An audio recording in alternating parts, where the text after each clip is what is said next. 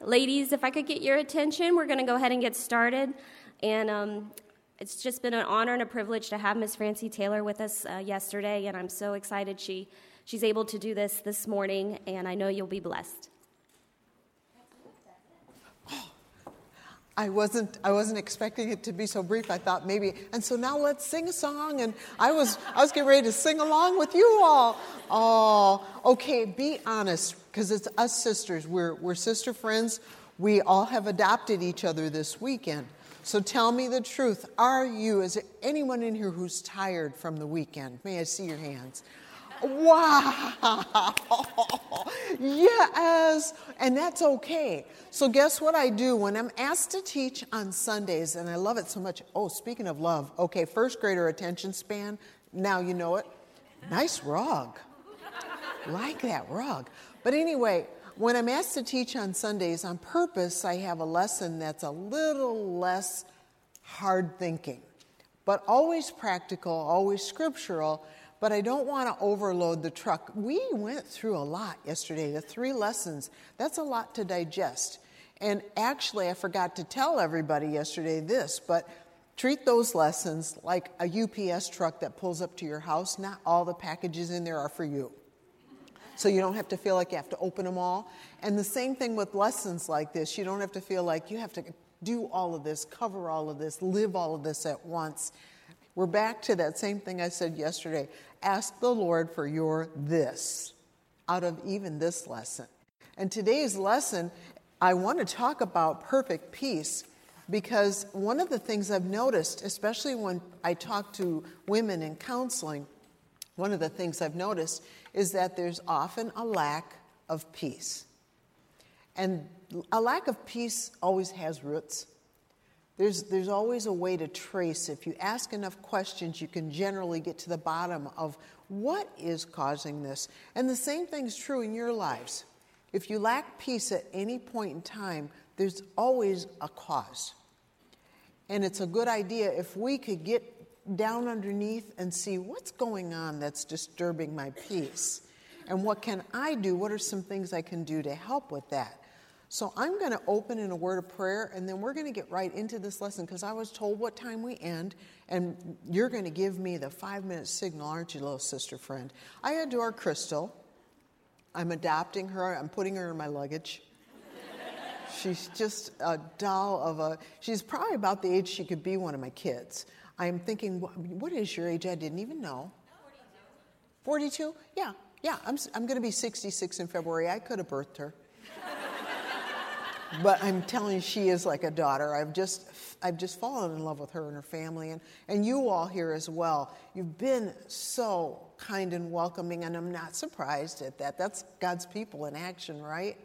But you have made it so that I honestly am missing my flight accidentally on purpose. It's supposed to leave after this Sunday school class, and I won't be on it. And I'm delighted. We'll open in a word of prayer and let's study this lesson. Lord Jesus, thank you. Thank you for this quiet, beautiful, serene place where you've tucked it in here and filled it with believers. And you've allowed me to come here and be in this refuge for this little bit of time. And Father, as I go through this lesson, there's so much that you want to talk to us about, and I'll only cover just a little bit. But I pray that each one in this room would be asking you, Lord, what is it that I'm doing that is disturbing my peace, and what could I do differently? We all go through that, Lord. There's times when we're disturbed in our souls, or we're upset over something, or something just isn't right. Cause us to know the way wherein we should walk, because we lift up our souls unto thee, O Lord. We pray this with thanksgiving. In Jesus' name, amen. Perfect peace is really a mind on Christ.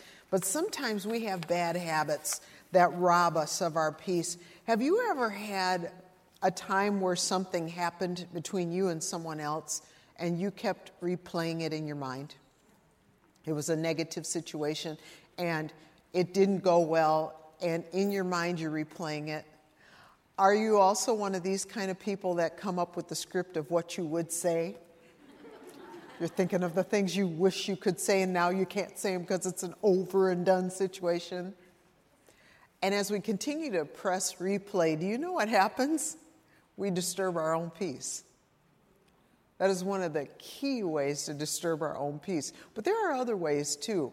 Sometimes we can get into, and I know that there's probably got to be some sister friends in here that are like this. Sometimes we can get into this mind of what if.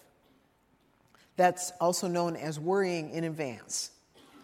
And you don't have to raise your hand, but the what-ifers in this room, you'll have a situation that'll happen in your life, and then you'll start, what if this happens? Go to the doctor says, I'd like to run some tests. What if it's cancer? Or your husband says, honey, they're going to start laying people off at the job. What if he loses his job? The what-ifers can disturb their own peace. And it's just such a terrible place to live. Then there are those who just get their thoughts everywhere, kind of like scattergun thinking, and you're thinking about everything, everyone, but when's the last time you actually thought about Christ? In fact, when you wake up in the morning, does he even get a good morning? Or do you immediately get into the day? I mean, you get up, whip out the phone, look at a bunch of stuff, and then start racing. That can lead to such disturbed peace, as well as frantic, chaotic living. Now, we can't solve all the problems of the universe in a Sunday school class. So this lesson is only going to have 4 points, and it's just going to give us ways that we can get our minds on Christ and learn how to stop disturbing our own peace. The lesson, Perfect Peace, that we're going to cover this morning was actually written during COVID, when people were increasingly becoming more panicked. At first, people were just thinking, oh, this is going to be just about a 1 month long type operation. But then when they started closing things, like our churches and schools, and you couldn't go to a funeral because it had too many people at it. And then did you know that there was actually even a nationwide shortage of caskets for a period of time? Something never, ever experienced in our lifetimes. And it increasingly got more restrictive, and then the media kept promoting more fearful reports. Oh, there's another strain. Oh, there's another this. And it just kept ramping up, and people were disturbed in their peace. And so this lesson was written because we had to cancel our small group Bible study during COVID because churches weren't doing any of those during that time.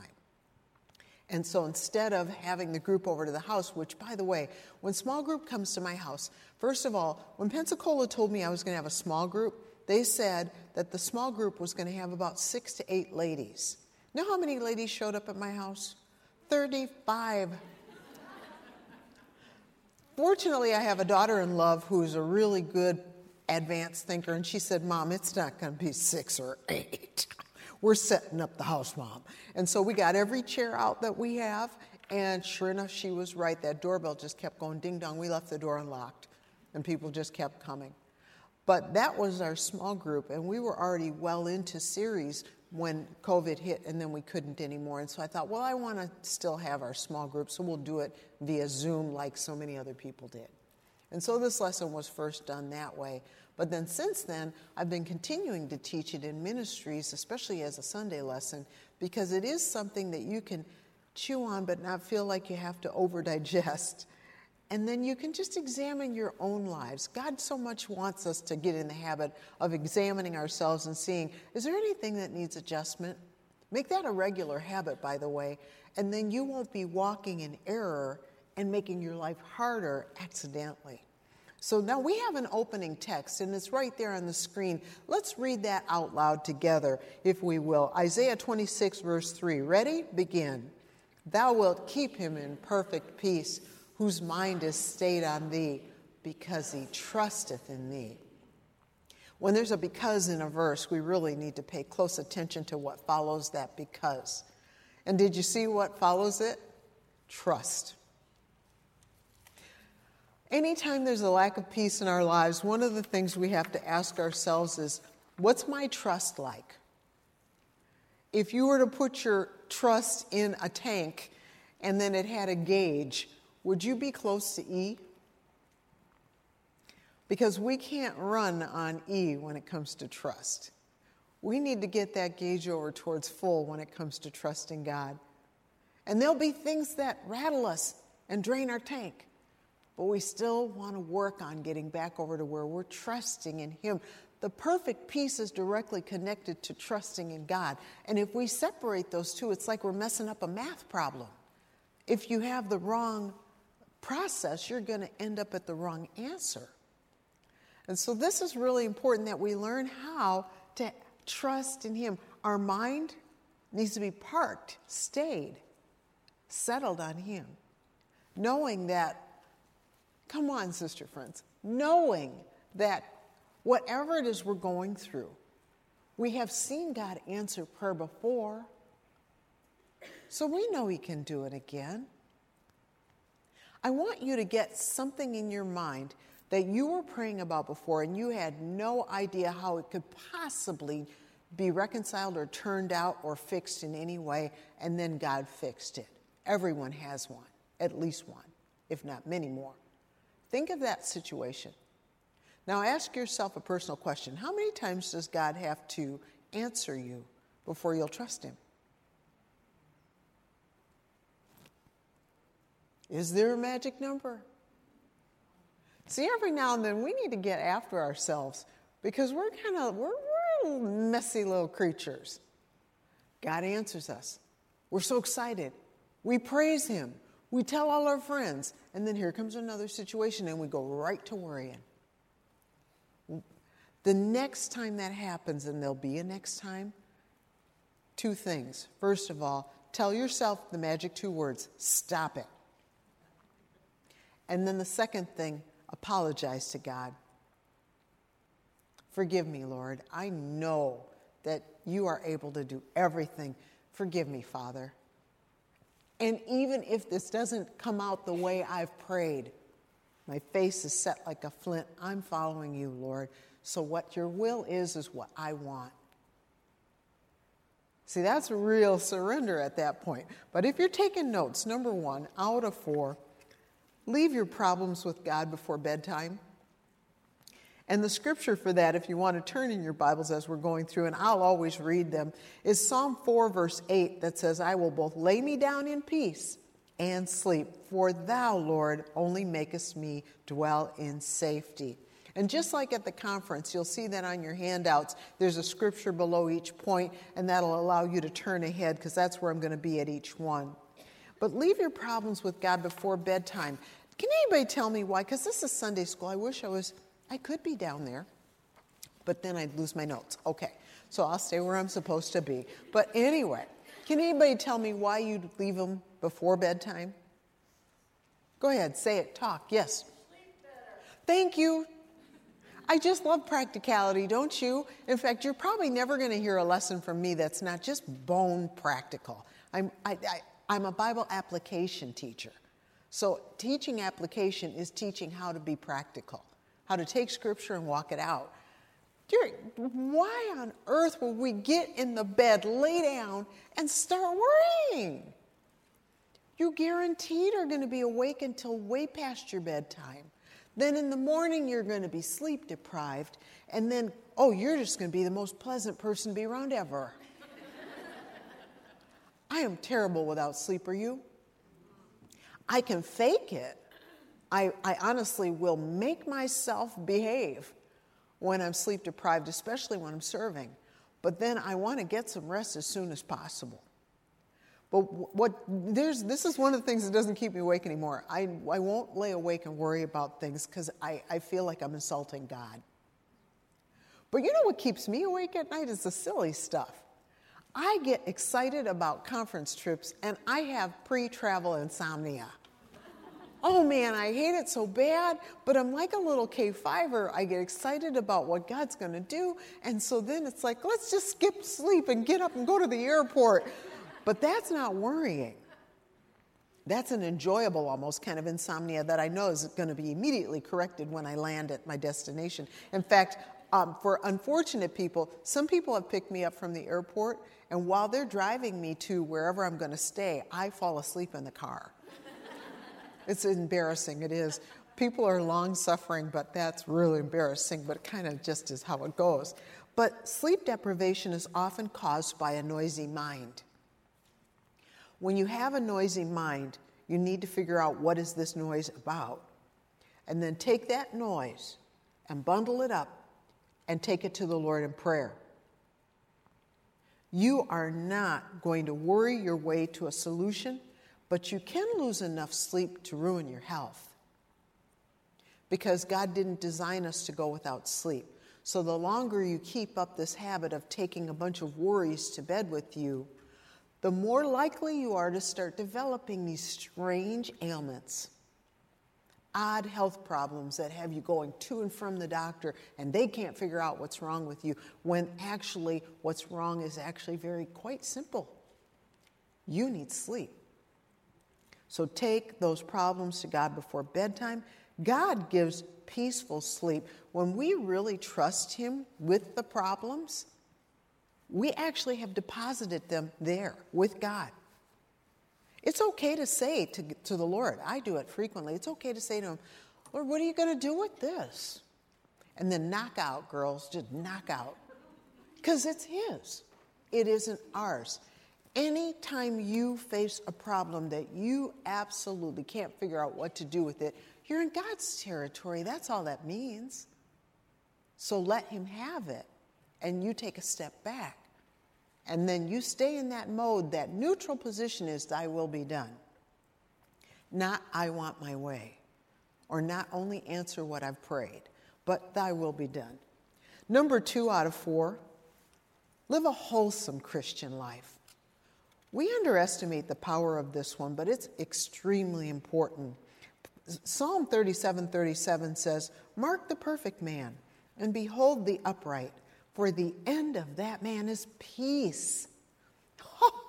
Okay, this verse has been in the Scripture since the Scripture. But have you ever made the connection between wholesome living and peace? It's in the Bible. We can't live any which way we want to and expect that we're going to have a peace-filled life.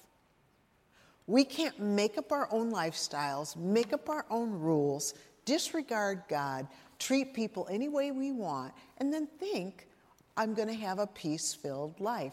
We can't. God has a designed way for us to live, and He really wants us to honor it. He wants us to respect it, and He wants us to practice it. And when I say practice, I mean practice, because sometimes we just don't get it right. Have you ever chewed on somebody and you really didn't mean to, but it just kind of came out that way? That's called people living. You know, if you didn't have any people, you'd have very few problems.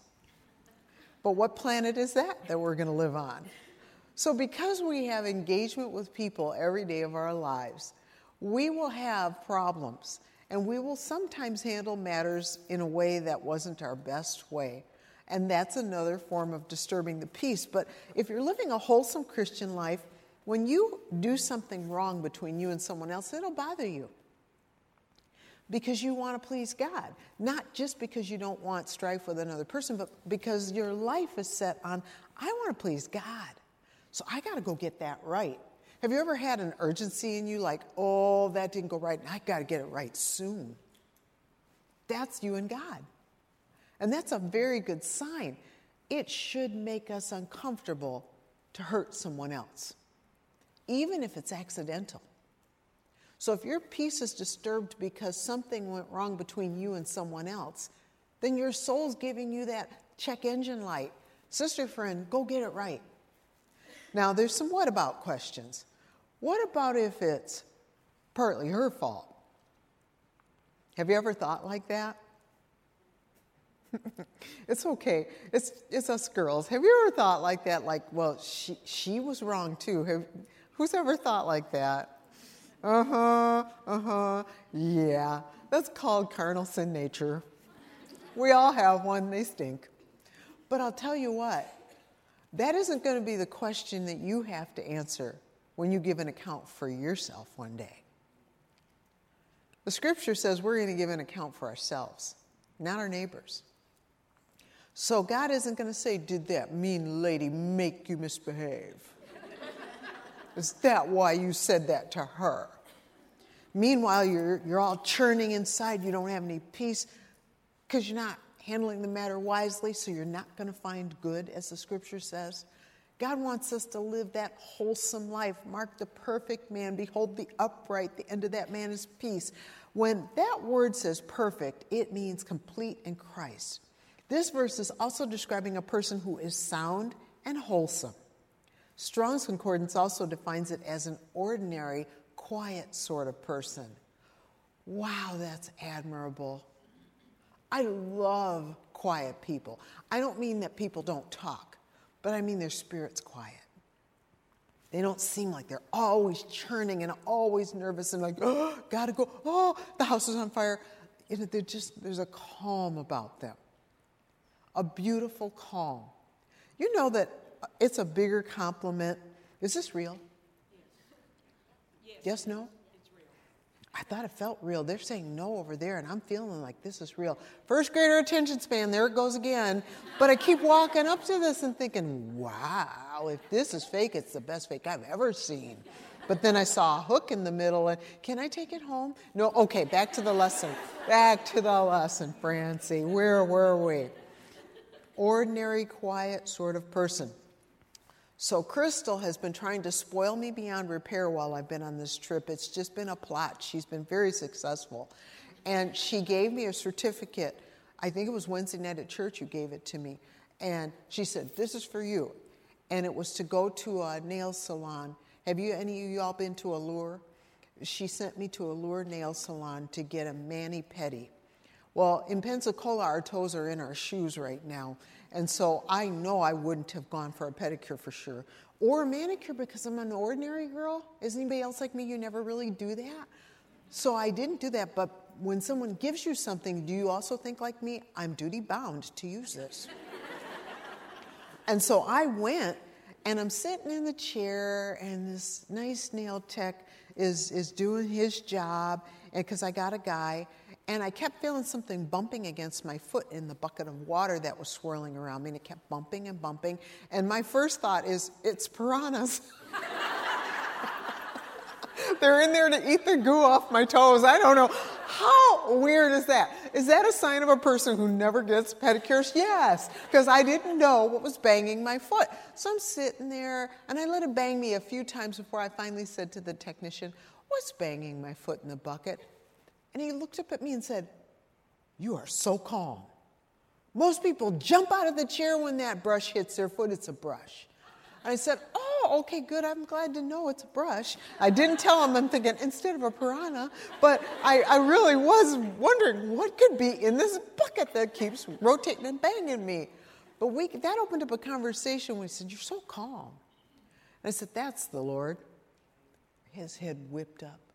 You know the Lord? Oh, and then he told me his whole testimony on how someone had led him to Christ and how it changed his life. And then he went on to say, I don't meet very many people who are calm. But all I saw coming in and out of that shop were people who looked very well-to-do. I didn't see a lot of ordinary people. People were coming in and out in tennis outfits, and golf clothes, and fancy coordinated outfits. And here's country cousin from Pensacola. Nobody gave me the memo that I was supposed to dress up, so I just come slouching in there. And, I had on a scruffy skirt and scruffy T-shirt that was kind of wrinkled and a jacket. But I'm observing everything because everything's always an education for me. And it's also an illustration for a future lesson. So I'm watching everything. And it really, really was intriguing to me that he said he doesn't meet very many calm people, which just reinforced something that we already know from Scripture. You're not going to fix all your problems with money. So a lack of money is not a problem causer. It is just a part of life. If you have all the money in the world, but you're not walking with God, you won't have peace. And so what he was describing is the absence of Christ, not the absence of wealth. And so we actually, when we lack peace and our life is not wholesome, the solution is live the way God said. Because the way we live matters to God. He really does have patterns and plans for us in Scripture.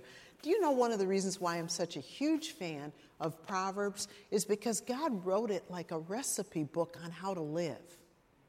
We should read our whole Bibles. I'm also totally in favor of that, and that is my habit. I'm usually reading Old Testament, Proverbs, and the New Testament, and I'm walking through them in chapters at a time. But my proverb of the day is lifeblood for me. It's like taking my vitamins for the day. It's also preventative medicine because I've laughed at how many times something happened in the day that God had already spoken to me about in the morning. And I'm a huge fan of having Scripture in the morning before I mess up the day. If you're still not in your Bible daily, because I know some of you weren't at the conference when I said this, consider taking the 90-day challenge. Many ladies walked up to me, Crystal, yesterday at the end of the conference and said, we're taking the challenge. We've already texted each other. We've formed a group. The 90-day challenge is as simple as this. You'll read a proverb a day for the next 90 days without skipping. If you lay down at night and you realize, I haven't read my Proverbs, no problem. Just sit right back up, turn the light on, and read it. It'll take you less than 5 minutes. It takes less than 5 minutes to read a chapter of Proverbs. By the end of 31 days, you will have been through the whole book of Proverbs, and then you start over and do it again. As I explained yesterday, 90 days, the reason why is because it will form not just a habit, but an attachment to God. We're not just trying to do a mechanical academic exercise here. We're trying to form a bond between us and the Lord. And that happens when we're in His Word daily. How to live a wholesome life is written in Scripture. If we're not in Scripture, we won't know how. In fact, if we're not in Scripture, we won't know how to live the Christian life, period. Don't try to live the Christian life without the Bible, sister friends. If you haven't been in Scripture daily, go ahead and take that challenge. And in 90 days, see what God has done. You will be so excited. And you'll be so amazed. I love reading the emails from people that took that challenge. But I'm not surprised by what they tell me. I'm so much closer to the Lord. The Lord is teaching me things I never even thought about before. And they're excited. And they're digging in. And now they're not just doing Proverbs. Now they're studying. Now they've gone deeper. Because God does that. He knits Himself to us and us to Him. Do this, sister friends. If you don't do anything else, be in the Word daily. What's the date today? Do you know? Okay, so what chapter of Proverbs would you read? It's loaded. Wait till you see. And you want to be in it daily so that God can equip you in how to walk. Number what? Next. Number 3, learn to love God's law. Very related to number 2. Great peace have they which love thy law, and nothing shall offend them. Now, a lot of times when we see that verse in Psalm 119, verse 65, we think in terms of that word offend as we're going to be insulted by something. But that phrase, nothing shall offend them, actually translates into nothing shall be a stumbling block unto them. It also means nothing will ruin us. So it has a deeper meaning than just personal offense. So God wants us to love His law and then demonstrate that we love His law by obeying Him. Because that is the key connector. Obedience shows that we indeed really do love His law. And this is how He gets us to avoid ruin.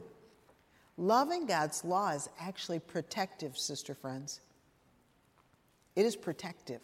He's trying to shield us with His Word. And if we lay that shield down and we're walking through this life boldly, unequipped, unarmed, no Word of God, we shouldn't be surprised if we get hit by sniper fire. We shouldn't be surprised if the roaring lion comes in and takes a bite out of us. The enemy is looking for the Christian who doesn't take God seriously. And they're his favorite Scooby snack.